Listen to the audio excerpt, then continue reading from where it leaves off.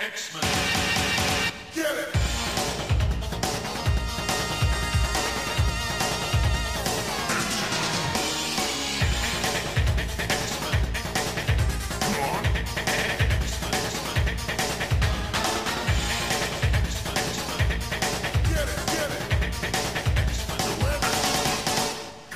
Hey everyone, and welcome to Battle of the Atom. This is your weekly X-Men podcast, where we go through every X-Men story from A to Z. I'm Adam. And I'm Zach, and guess what, Adam? What, Zach? We're not alone this week.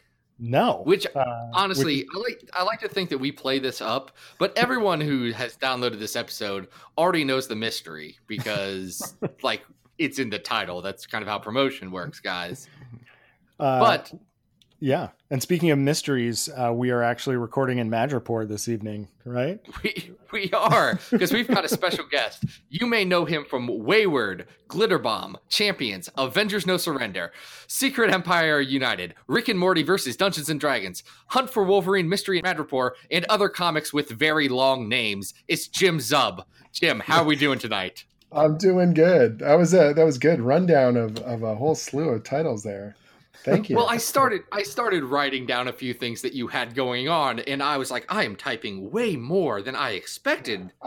I swear I'm not in charge of these long titles. I'm not the one who picks them. Well, I didn't know if you just liked adding colons to stuff, or just jumping extra adjectives and verbs in there just to have some fun. I like doing that with my solicits. I'll make big rambling, like Stan Lee style, bombastic solicits, but I don't necessarily name these titles of these books. They're fine and all. I'm proud of them. It's wonderful. I just, sometimes you're like, it's a bit of a mouthful. We were actually talking off air. Surprisingly, none of these actually with the letter X in them, but we're going to let that slide for now because it has touched on so much of the X-Men universe. That I'm sort of dipping my toes in the mutant waters here, little bits and pieces. Let's just start this out with an X-Men thing. Jim, What's your history? What's your relationship to the X-Men? Was this something that you had a connection to before it became part of your job, or was this something you had to learn along the way? No, I grew up. My brother and I were ardent Marvel readers. We were really hardcore.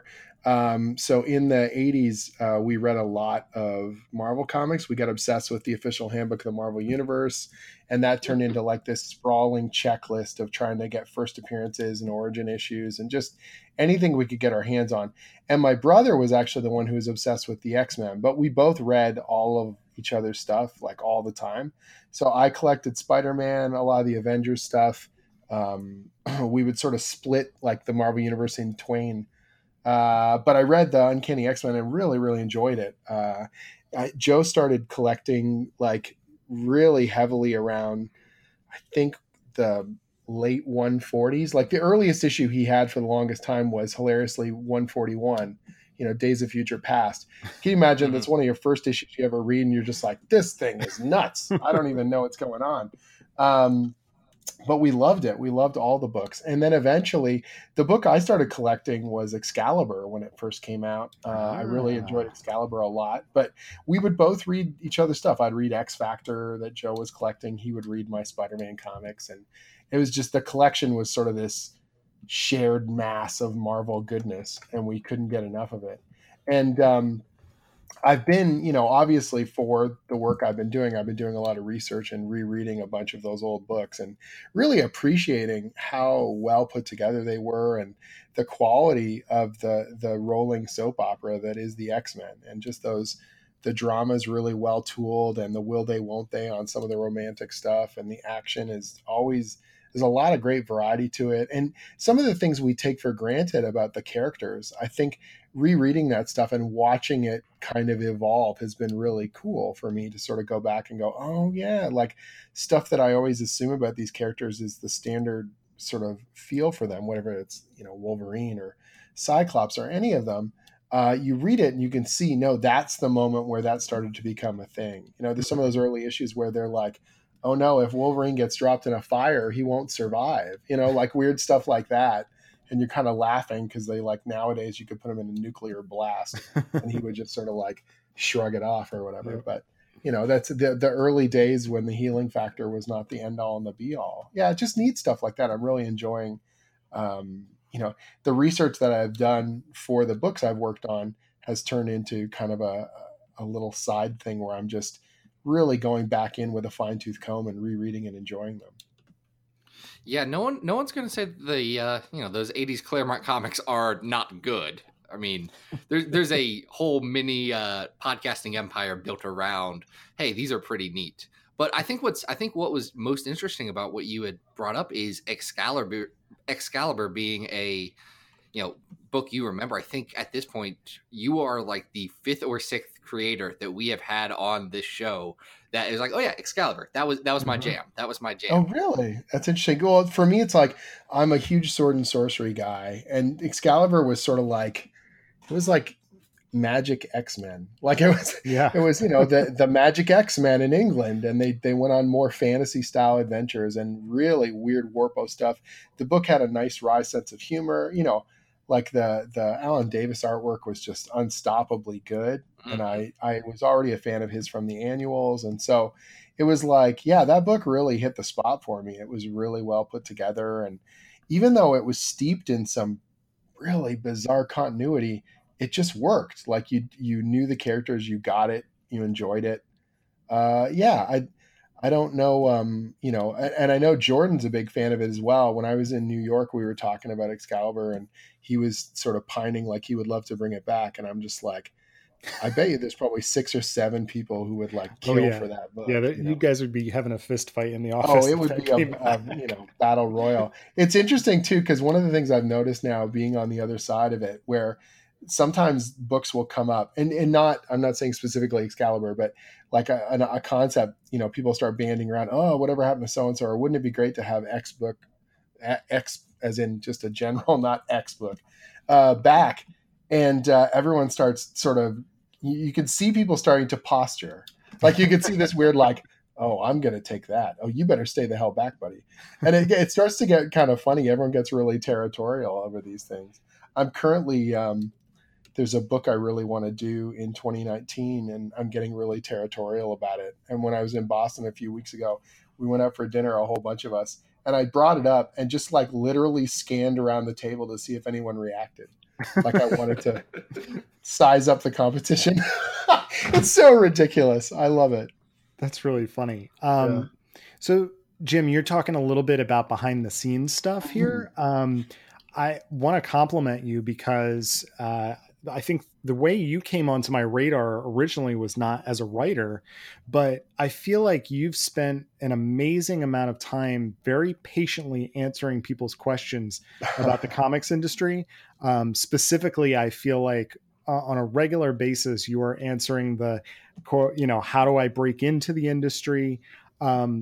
Where does that, because you are very nice and you answer a lot of questions on your blog, on social media. Yeah. Where does that drive to share your experiences come from? Well, I know it sounds a little insane, but I have a day job. So I teach full time. I'm a tenured professor at an art college here in Toronto, and I've been doing that for quite a few years. And so the teacher thing is kind of like baked into my DNA at this point. Like I don't just want to tell you something. If you have a question, I want to try and really help you to understand what this is and what it entails. And so a lot of times when I was going through this, like I've got a pretty long history with comics in that sense. Like although I'm writing now and it is really where I want to be and what I want to do, I've been working in comics in various capacities since like 2002. And so I kind of have seen a lot of different parts of the elephant. Like I've been in production, I've been in editorial, I've been a colorist, I've done artwork, I've done lettering, pre-production, all kinds of different stuff. And I feel like that has helped really strengthen, first of all, my work and give a greater appreciation to all the different pieces that go into production. And helped me to understand that, man, I wish I'd known more of this earlier because it would have really helped me as a creator. And so when people ask stuff, and they mean it earnestly, they just want to know. And people are fascinated. I feel like those DVD extras have become part and parcel of the way we want to understand what happens behind the curtain. We want to know what the creative process is. And usually that's a good thing. Like sometimes it can be frustrating that people seem to want to spoiler a story before it comes out, or they want to know everything right now instantaneously. But most of it's really great. Like I want people to appreciate the process. And so if I can answer some questions for them and do it in a way that hopefully is thorough enough that I can then refer people back to it. So I've like written a lot of blog posts about writing and pitching, and I have a script archive on Patreon where people can literally see how scripts are written and understand that process, so that it's not sort of demystifying it. Like, yes, it is an amazing, cool thing to be able to contribute to Marvel Comics and all these different properties, and it is within your grasp to understand this. It's not some mystical thing where I sit around and inspiration strikes me, and then I sit at the keyboard and the muses dance through my fingertips. Like I don't want it to feel. I'm much more pragmatic about this stuff, which isn't to say that it's not magical at points or that it's not special, but just that it is knowable and understandable. Do you know what I mean? And so to me, I feel like that's important for people to see and to grasp. And in some ways, if they want to tell stories in comics, if they want to make their own creative projects, if I can help them a little bit to demystify some of that or bring them through the process, so much the better, Yeah. I mean, I can just speak from personal experience that I've found a lot of the resources you put out really insightful. So thanks. Thank you for doing that. I'll tell you what's most interesting for me personally of the stuff that you've put out like that. And my background will inform this. I have a bachelor's degree in mechanical engineering and an MBA. So seeing how you have broken down all those nitty gritty sales numbers and what that actually means to people, because people don't have a good grasp of general business. Like if that's not their job, that's not something they think about, not something they comprehend in the same way. And especially, there's all this stuff going on with comic fans wanting to throw out, well, you see this number from Diamond and this number here, which means all this stuff. And I've loved how you've been able to, cut through that and say, no. This is what actually matters. This is the stuff that's not accounted for. So when you see this number, it's just the tip of the iceberg. And there's all these other factors that go into a book.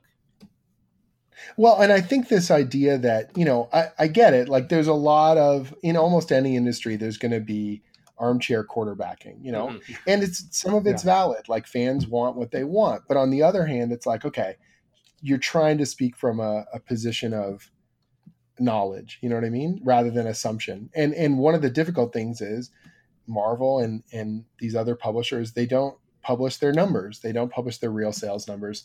And it's not their job to do that for you. Right. Their job is to publish these books and you consume them as you choose. So people assuming a lot of things, it can be frustrating at times because you're like, look, at the end of the day, this is a business. And yes, they're experimenting or they're throwing stuff against the wall to see what sticks. But if something is consistently losing money, if it is not working, they're not just going to publish it ad nauseum for the sake of publishing. Like that's not how this stuff actually works.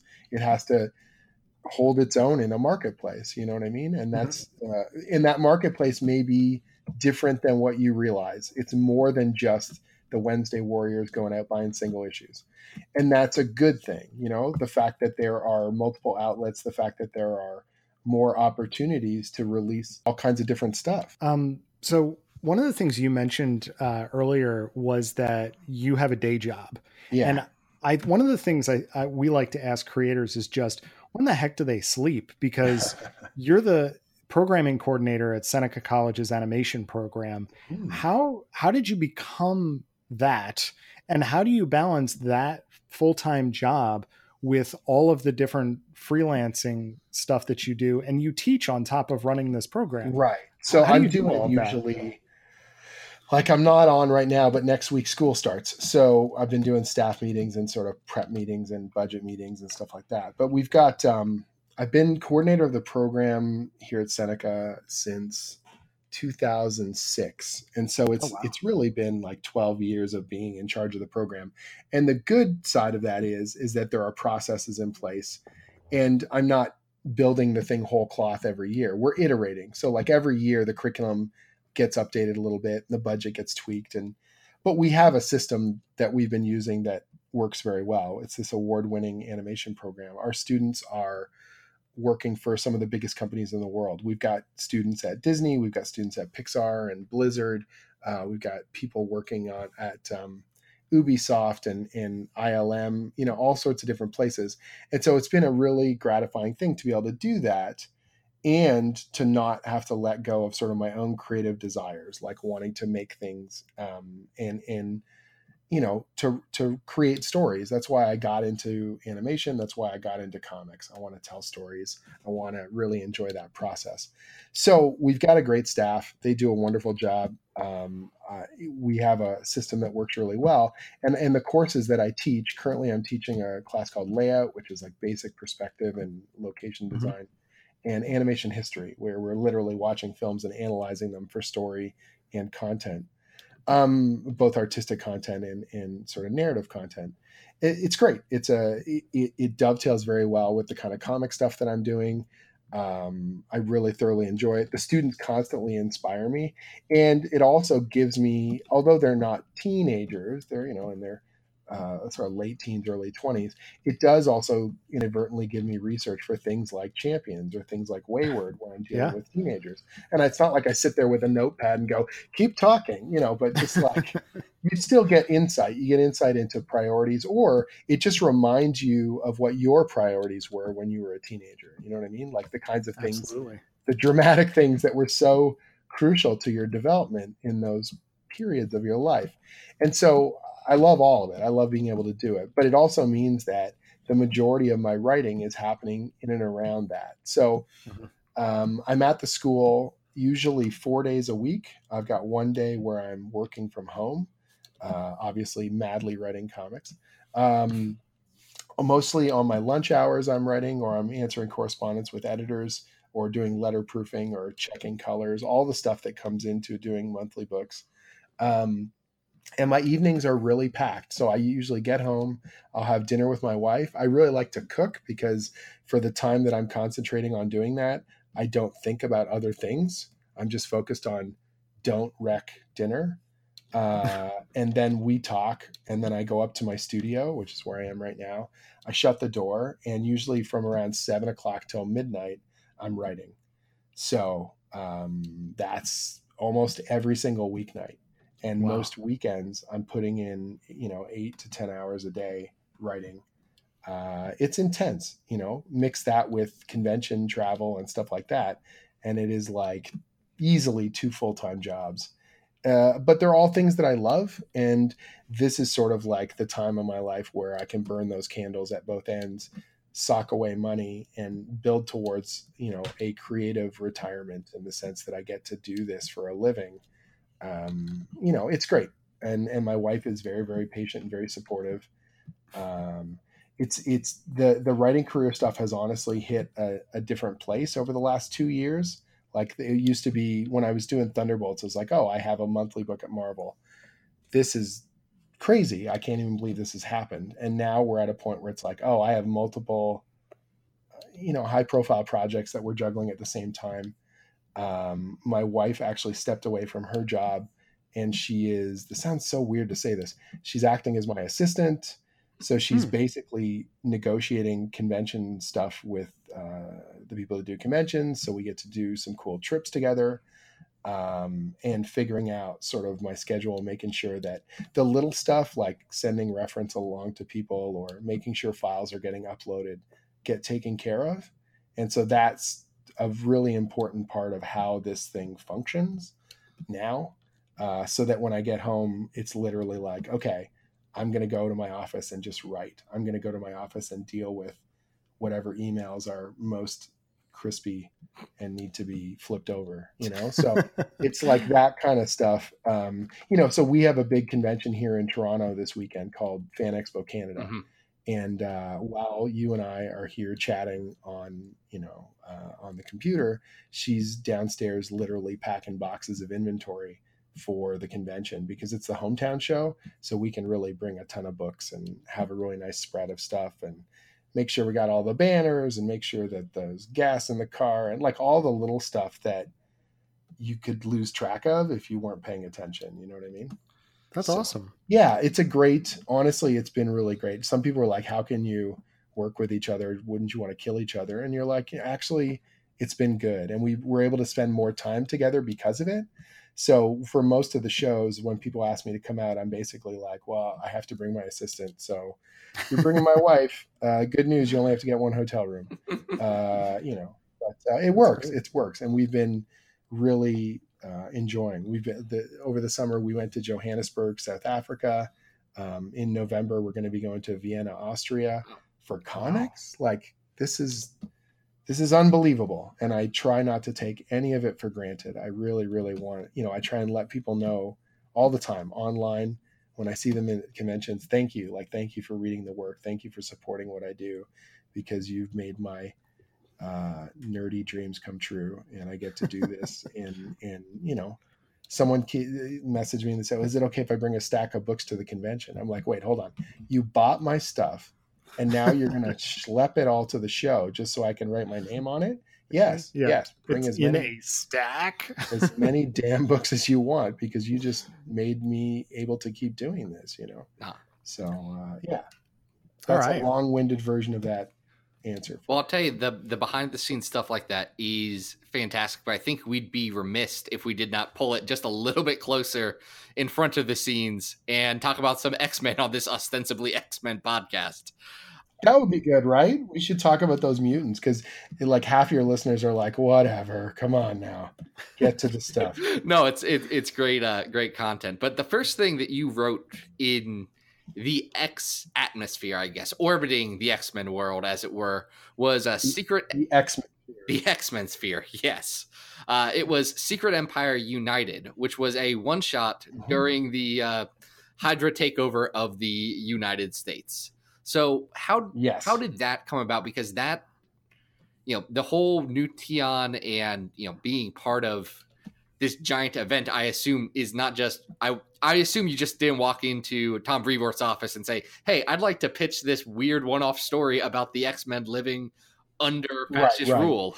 So in that particular case, I was already writing Thunderbolts for Marvel, and that had ties to Secret Empire because of Kobik, the young girl. Cosmic Cube was on our team, plus Bucky. And so we were spinning into a lot of the stuff that was happening with Steve Rogers.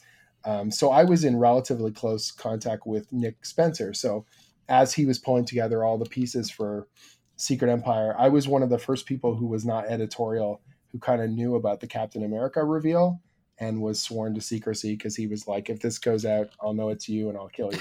And I get that. You want to have the big payoff of the reveal when you plan it. So I was threading a bunch of stuff into Thunderbolts, and it was working relatively well, and people liked it. And Nick liked the character stuff I was doing, and he said, I know you like X-Men stuff. I've heard you talk about it at conventions and whatever before. Do you want to tackle this one shot? I don't mind throwing your name out for it. And I said, well, what does it entail? And he goes, oh, it's this concept of this sort of, border dispute between the mutant nation and Hydra, and how it spins out in all these different directions. And I said, like, what mutants do I get to use? And he goes, well, see, that's the thing. I'm not 100% sure yet, but it's probably going to be a pack of misfits. I'm like, done. Like, I actually want to use all the weirdos. Like, let me use. That's music to X fans' ears. A pack of I want to use like them. They don't all have to be obscure, but give me a bunch of Warpo ones. Like, that's great, And so I actually put together a list that was so filled with rejects that, like, even the editor was like, could you put some like muscle in there? Like, could you put some not muscle, but you know what I mean, like something that people will recognize? And I was like, oh, come on, what are you talking about? More marrow, this will be great. So yeah, I was just throwing all these weirdos in there, and they let me keep most of them, and then I added a few more I guess you'd say mainstream ones. And we sort of threaded how this thing was going to work. The only thing that made me sad was that in the original plan, we were going to keep it a secret that Emma was actually running things. So that was like, this was a piece that Nick had come up with, and he was like, it'll be really cool. People will freak out because they've been wondering where Emma is, and this will be all crazy. And I was like, cool.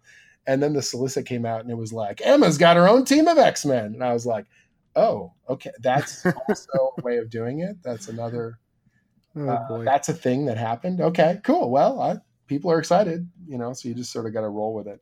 Now, I remember when that came out, and there were a lot of people very pumped about what the cover shows, Emma punching Nazis, which is an appealing thing to a lot of X fans. Oh, absolutely. Right. And I was like, yeah, that's a cool cover. But the reveal of Emma, again, was supposed to be secret. So I was sort of like, oh, I'm kind of choked because it's a cool cover. And I don't know. And so I was talking to the editor about it. And I said, yeah, in an ideal world, we'd change that cover. And he's like, yeah. And then I didn't hear anything. And then the next thing I knew, they'd changed the cover. And I went, oh, okay. Well, yeah, cool. Great. Yeah. God bless the fact that Chris Bachalo had very similar designs for Emma in Magic in that era, because yes, it ended up working out relatively well. But I'm really proud. I think the issue turned out really cool. And it's got a really nice, like, considering that how much we pack into those 30 pages, it's there's a lot of different thematic stuff. There's some fun little action bits. We cover quite a bit of ground, considering that there weren't that many issues with the new Tion stuff when you get right down to it. So no, yeah, it was a way we had to sort of say a lot in a very short kind of page count, all things considered. Right. Now, I've got to ask, because we consider ourselves, at least I consider myself, and I think Adam would fall into this group, connoisseurs of obscure X-Men. Oh, nice. So who was the most obscure person you had on that very large roster? I need to know. We gotta know. Oh, man. Okay, now this is the annoying part, because now that, of course, I'm on the spot, I have to think of who the most weird one was. If I get the name wrong, I'm going to be really kicking myself. Is it Zurg, the guy with the Morlock who shoots stuff out of his eye? Erg. Talking about Erg. Yes. Zurg. Yeah, that dude was on it. He was on my list originally. I was like, dude's got an eye that shoots lasers. We'll take that. He has been surprisingly prominent in X-Men media with the Morlocks. Erg? Yes, he, like, every animated show that has him, he shows up. Well, it's because he's got a lot of the Morlocks don't really have good visual powers. Like, they don't have the kind of powers, like, as cool as leeches and all that stuff. You're like, okay, your powers turn off. You're like, oh, okay. How about someone that fights? Oh, this guy shoots stuff from his eyeball. Got it. That guy. He's half Cyclops. That's the guy.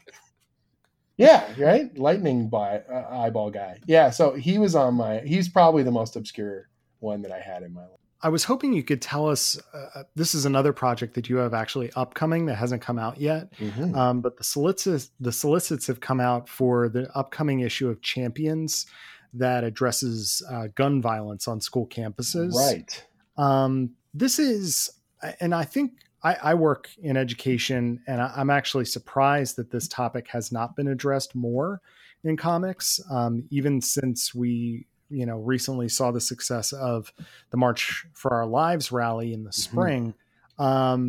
Why did you want to tell this story, and why with the Champions? Well, I felt like particularly the Champions has, when Mark had the series, the book has always had a bit of an activist spirit. It's always sort of talked about political issues and current issues. And so although I'm not leaning into that as hard, it's still kind of baked into the way that the book works. And then, the issue itself just seemed to obviously flare up early in the year. And I just thought, man, this is a place where we can actually show kids in school reacting to these kinds of events, how these things actually happen and how it affects them. Rather than just us wagging our finger and saying no more guns. It's about what happens when this sort of thing hits so close to home. How does it change going to school? How does it change your life? I don't want to say any much, more than that plot wise, but that's really where our focal point is. And I felt like the Champions were the best place to do it. That was really, the teenage team at Marvel right now. And that there was a good variety of characters and personalities that would really work for this. And I got to give so much credit to Tom Brevoort, because Tom is pretty fearless about this stuff. The first meeting I ever had with Tom, we had one of the best conversations I've ever had with an editor. And he said to me, he goes, I can be convinced of things. And I'm like, what does that mean? And he goes, well, you know, I think a lot of times writers want to please their editor, and so they just want to get something approved. And he goes, I obviously want you to get things approved as well. But if you really believe in something, if you're really passionate about it, it's okay to fight for it. It's okay to build your case and to bring it to me and try and convince me. I'm not fragile. I'm not brittle. I don't need to win. I just want to tell good stories. And he said, you know, like Ed Brubaker brought me The Winter Soldier. And of course, at first I said, oh, hell no. And eventually that worked out pretty good. You know, so he's like, you know, if you believe in something, make me believe, you know what I mean? And so there's sort of these different conversations. Like Tom and I'll have a regular conversation. It's just, hey, here's the new thing. Here's what I'm working on. Here's what I'm thinking coming up. And then there's ones where, you know, you're kind of walking in and you're like, okay, I know it sounds crazy, but this is going to be great. And you're sort of building your case and really trying to put it, you know, make it make sense. Make it, you want Tom in your corner because he's the one who's going to take it up the ladder and then fight for it all the way to the top. And that was the way this went. I said, look, I know it's a hot button issue. I know it would be infinitely easier for us to avoid this, but I think we need to lean into it. I think we can do something special here, and I think it matters. Was there pushback on? You know, it's just fear. It's just fear. It's just Okay. people afraid of those negative news reports and you know, the political backlash and all that sort of stuff. No one disagreed with the concept, and no one disagreed that we had a story to tell. It was just straight out. As soon as we start this thing rolling, we know it's going to be difficult. It's going to be difficult. Mm-hmm. We're going to get it potentially from all sides if it's not done carefully, you know? And right. So first of all, there was this sort of sense of, are we ready to do this? Because once you commit yourself to this, it's a runaway train, you know what I mean? In terms of, we don't know what kind of press coverage we're going to get. We don't know what kind of social media backlash you're going to get. Like, are you ready for that? Mm-hmm. You know, regardless of the quality of the story, regardless of anything else, you have to understand that there are factors here that are out of our control. And I'm like, yep. And it's like, okay, everyone loves the story. They love the concept. Everyone's excited about, you know, the storytelling potential and the emotional payoff and everything that we built. And so then it went through every level of the halls of power. That's the only way I can put it. And in a good way. Like, we got great feedback. We got great, just across the board, everyone, and no one said no. Everyone was just like, are we aware of this? Are we keeping track of that? And that was it. But in terms of the validity of the story and the purity of what we put on the page, it's all there. Like, what I wanted is what we got. And so if people really like the issue, you know, I'm thrilled. And I'm, you know, humbly, you know, Sean and Marcio and everyone on the team worked their hearts into this thing. And if they hate it, like, that is my fault. Like, I'll take that, you know, because I'm the person that initiated this and got the ball rolling.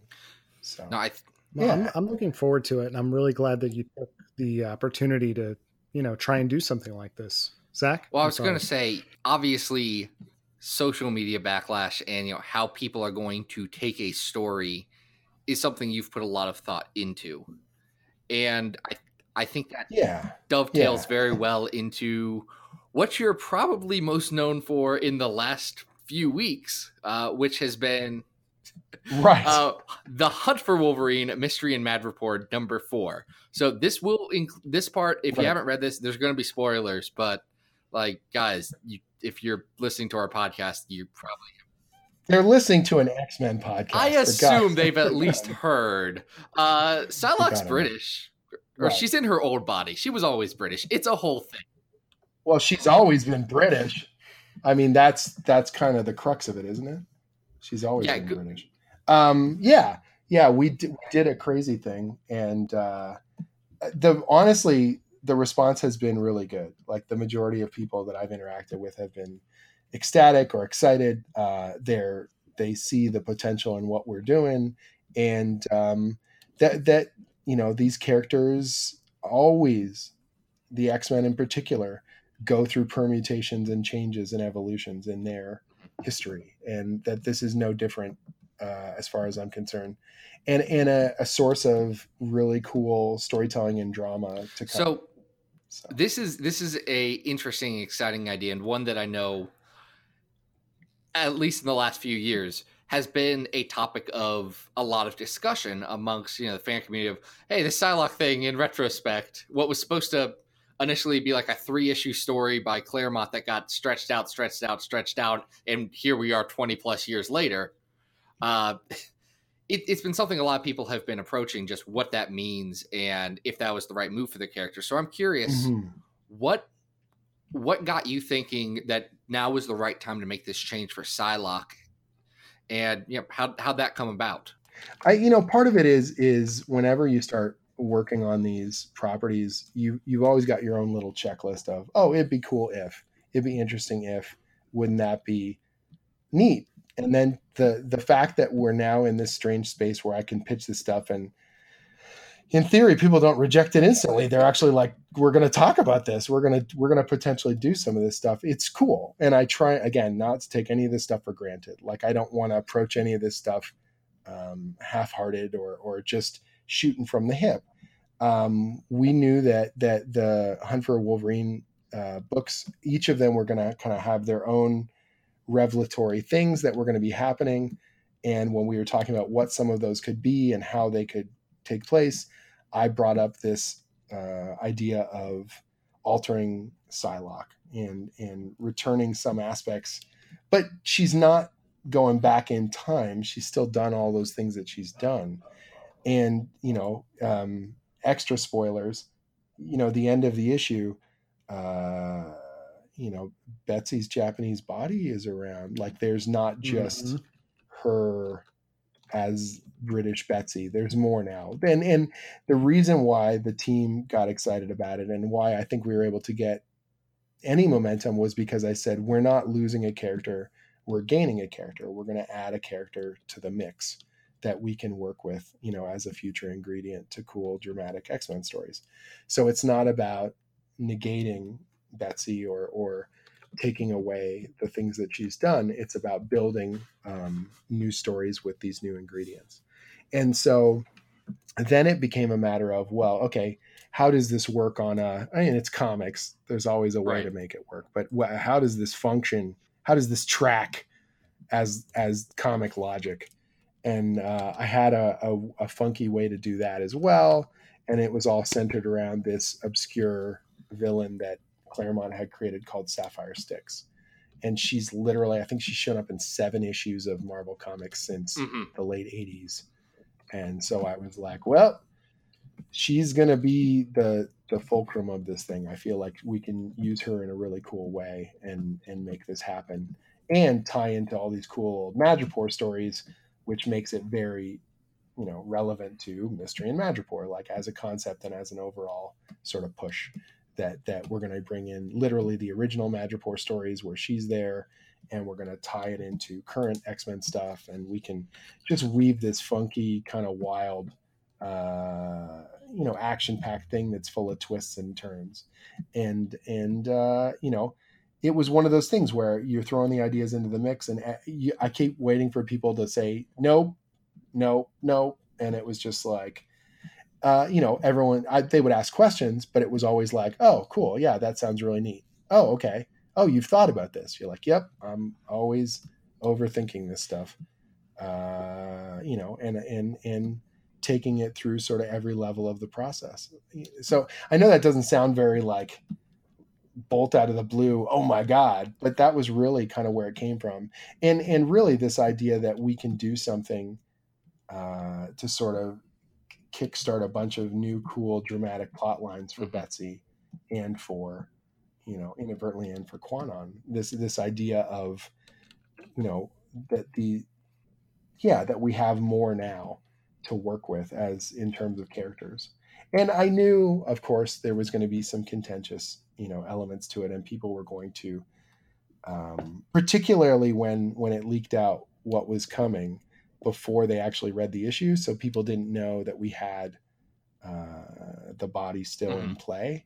So that was tough because people were freaking out and screaming and yelling. And I was sort of like, okay, just, wait till the end of the month and wait for the issue to come out. And then at least people are reacting to what's really there instead of reacting to their assumptions about what will be there. And I think that that's, part and parcel of the thing. So it's been cool and it's been exciting. And I'm excited because the Uncanny X-Men team, embraced what I was doing. And now, she's on the weekly book coming up, and it's great. I think it's just a nice thing to be able to, whenever you make something in the Marvel universe, selfishly, like I want it to mean something. I want it to last. I want it to be interesting, and I want it to be something that people talk about, because the stories that I remembered growing up were the ones that seemed to kick the hornet's nest and do crazy things.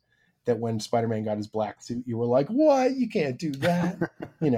Or when Thor loses his hammer and Beta Ray Bill gets it, or any of these things, any of these storylines that at the time seemed so crazy and seemed like they were just out of control. And now you look back and you go warmly, like those were some of the most fun stories because I didn't know what was coming next.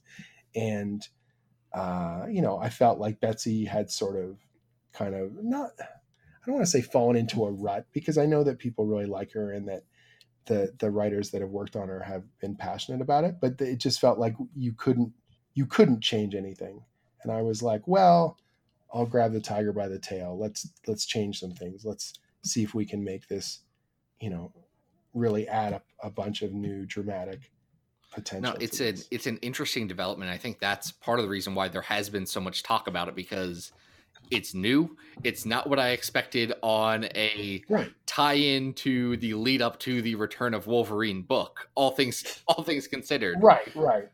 Well, and see, because Madripoor was a core ingredient of sort of, these things, but it was also this idea that when Betsy became Lady Mandarin and all that, Wolverine was such an integral part of that initial story. And it's an amazing story. Those Jim Lee issues are just like, every panel's burned into my brain. They're beautiful and they're wonderful. And I was like, well, Patch and Wolverine are kind of integral to Betsy's story in some ways.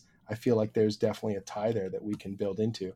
And we tease that in the first issue where, we talk about their philosophy and their fighting and all this sort of stuff. And we're kind of building up to something, but readers didn't necessarily know what that was going to be. It was an unexpected but delightful surprise. So one of the things that a lot of people brought up, and you did yourself, was some of the concerns that some people had, specifically about, Psylocke and how changing her back impacts Asian representation in comics. And frankly, because this is X-Men and the Psylocke Kwannon stuff is just this tangled mess of everything, it's not a perfect one-to-one real-world thing. But effectively, what does happen here is one of the more prominent Asian-presenting characters in comics, goes away from that level of prominence. So I'm curious, what was your thought process with that, and what would you say to fans who have those concerns? Like, at the end of the day, I'm not here to tell someone what they should believe. Do you know what I mean? Like, I don't want to get into this thing where I go, well, you have to look at the story this way, and this is how it is, and your concerns don't matter, because it's just not the case. People get passionate about these stories and they're passionate about these characters, and that is totally valid. As a reader now, I get invested in these stories and in these characters. Absolutely. And so I have no ill will against someone who tells me they didn't like the story, they don't like what we did, they feel we've made a mistake. That is totally, you're right. I have no problem with that whatsoever. The only thing that I can sort of say is that those concerns and those fears they didn't come out of the blue with us either. Like, I didn't step into this and go, geez, oh my gosh, people are going to be upset. Like, I knew, again, like I sort of said, we're grabbing a bit of the tiger by the tail. So in the end, we have to have something cool that comes out of it. We have to have stronger representation by the time this is all said and done. And I don't mean Mystery and Madripoor #4. I mean, when we look back years from now, and when we look back after future stories and all the things that are yet to come, that there's an aggregate strength rather than a weakness, if that makes any sense whatsoever. That we didn't go into this with our eyes closed. Again, some people are not going to be able to accept it. They're not going to want it. And that's fine. Like, some of the stuff that happens to characters now in stories, I get ticked off about. Some of the stuff that happens in movies now, I get ticked off about. And when I was a young reader, it would have been 10 times more intense. So I totally get it. I'm not trying to erase anyone's feelings or I don't laugh any of this stuff off, but equally, I think it's important to know that if we don't take risks and we don't try and do dramatic things with these characters, they grow stagnant. They grow boring. They grow, they run out of possibilities because people are too afraid to change them. You know what I mean? One of the things that people talk about all the time when they talk about the new heroes at Marvel, like I'm writing the Champions, and they're like, don't like Kamala Khan and Miles Morales, like they are just as heroic and special and important as any other characters at Marvel. And the way you show that is you have to do bad things to them so they can show us their heroism. Do you know what I mean? If we treat characters differently because we don't want to hurt them, or we say, oh, people might get mad, then we're robbing them of the dramatic potential that Steve Rogers has, that Bruce Banner has, that anyone else has. And so maybe that means we might make mistakes. And, maybe 10 years from now, people will write articles and say, man, that thing that Jim did and everything that came after was a big mistake. But I don't feel going into it that that's what we're going to get. And that's not the plan, certainly. We want to have more possibilities and more cool things that we can do with Psylocke and, the other stuff that we sort of teased at the end of Mystery and Madripoor, that she's not just walking away in a white woman's body and never more will we see that character that people have grown to enjoy. Do you know what I mean? Like, that's the only thing I can say without like getting full spoilery. And the X Office supports this, which isn't to say that means it's therefore perfect. It just means there is thought put into this, and there is care that's been put into it, and a desire to come out the other side stronger in terms of both representation and strong characterization and good dramatic storytelling. That is what drives what we do. And the same thing holds true whether I'm writing the Champions or I'm writing Mystery and Madripoor, whether I'm writing Avengers or anything else. Like, story comes first. And so if we don't take risks, if we don't do weird stuff, if we don't kick the hornet's nest a bit and make you take notice, I feel like that's a disservice to the kind of stories that made me such an ardent fan growing up. If you would have told me that they were going to do the stuff they did with British Betsy back in the day, I would have said, oh my God, that's crazy. You've ruined everything. This character is beloved, awesome, cool. Those Captain Britain stories are so cool, and I really enjoyed them. I really like the old, New Mutants annual and all that stuff where Betsy's first coming into the team, or that seminal issue for me where she fights, where Betsy fights Sabretooth, during the Mutant Massacre and all that stuff. I love those stories. I think they're really wonderful. And I did little nods and callbacks to them in Mystery and Madripoor because I think that they're seminal character moments and they're special. But you can't just navel gaze, and you can't just look to the past. You can't just reproduce and freeze characters in amber and never mess with them, because that's a disservice. You need to try things. You need to shake things up. You need to put them through the paces and have them show us why they're great characters and what they're capable of. And the only way of doing that is by pushing things in awkward directions sometimes. And that isn't to say that every one of those stories is going to be great, but I feel in the long run, taking the risk is better than not taking the risk. And I think that's a great way to kind of put a bow on that whole side of thing, which there's a lot to unpack with Psylocke and Quantum and all of that stuff. Sure. And I don't have a perfect answer for it. Like, and I would never pretend to say like your fan frustrations are invalid, Mhm. because I think that that's not cool either. I've been those people raging over multiple pints over my favorite or not favorite storylines, or how whatever creative team ruined the things. I've been there. I've been one of those people, and I am one of those people. I'm a comic reader. I'm a comic Right. creator. I'm very opinionated, right? But equally, the only thing I can sort of say to the people who are like, oh, burn my books, like everything's terrible now. Like, I hope, honestly, I know there's a contingent of X-Men fans, just as there are Spider-Man fans and every other type of reader who sometimes reads their favorite books and sometimes reads the books with love.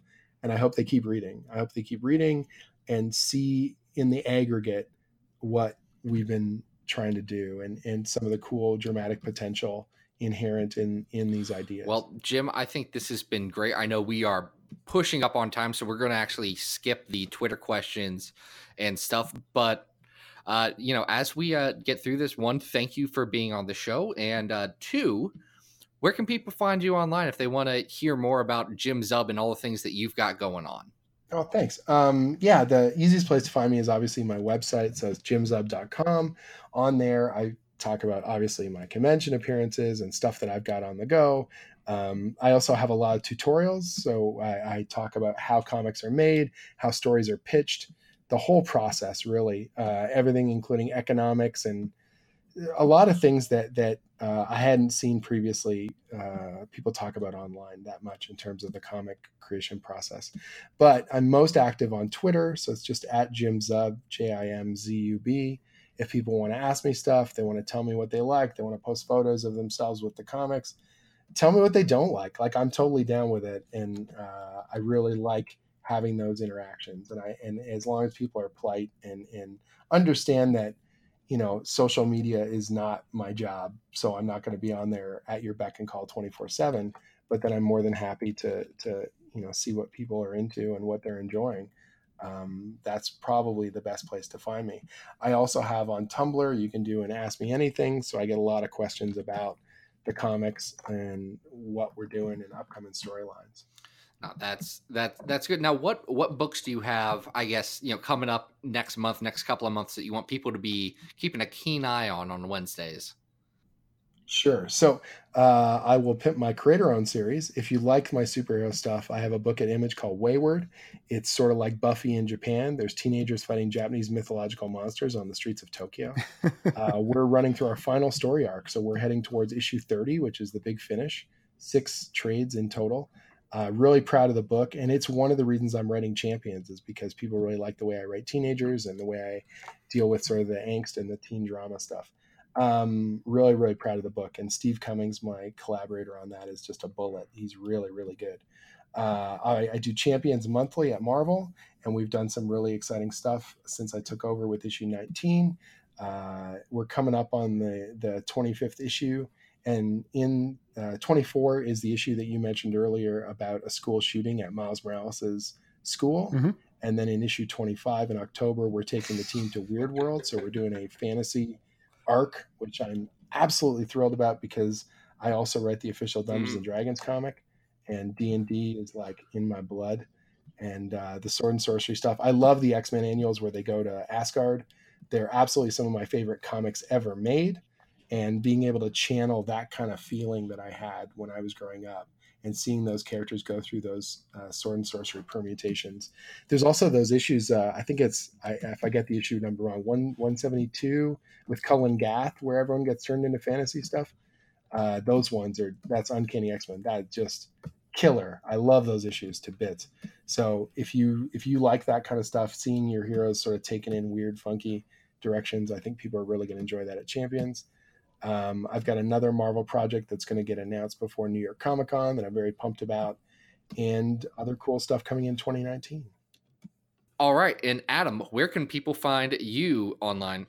Guys, you can always follow me on Twitter at Arthur Stacy. We've got new pages of Bish and Jubes, Attack on the Mansion, coming out at adamrec.tumblr.com every X-Men Monday.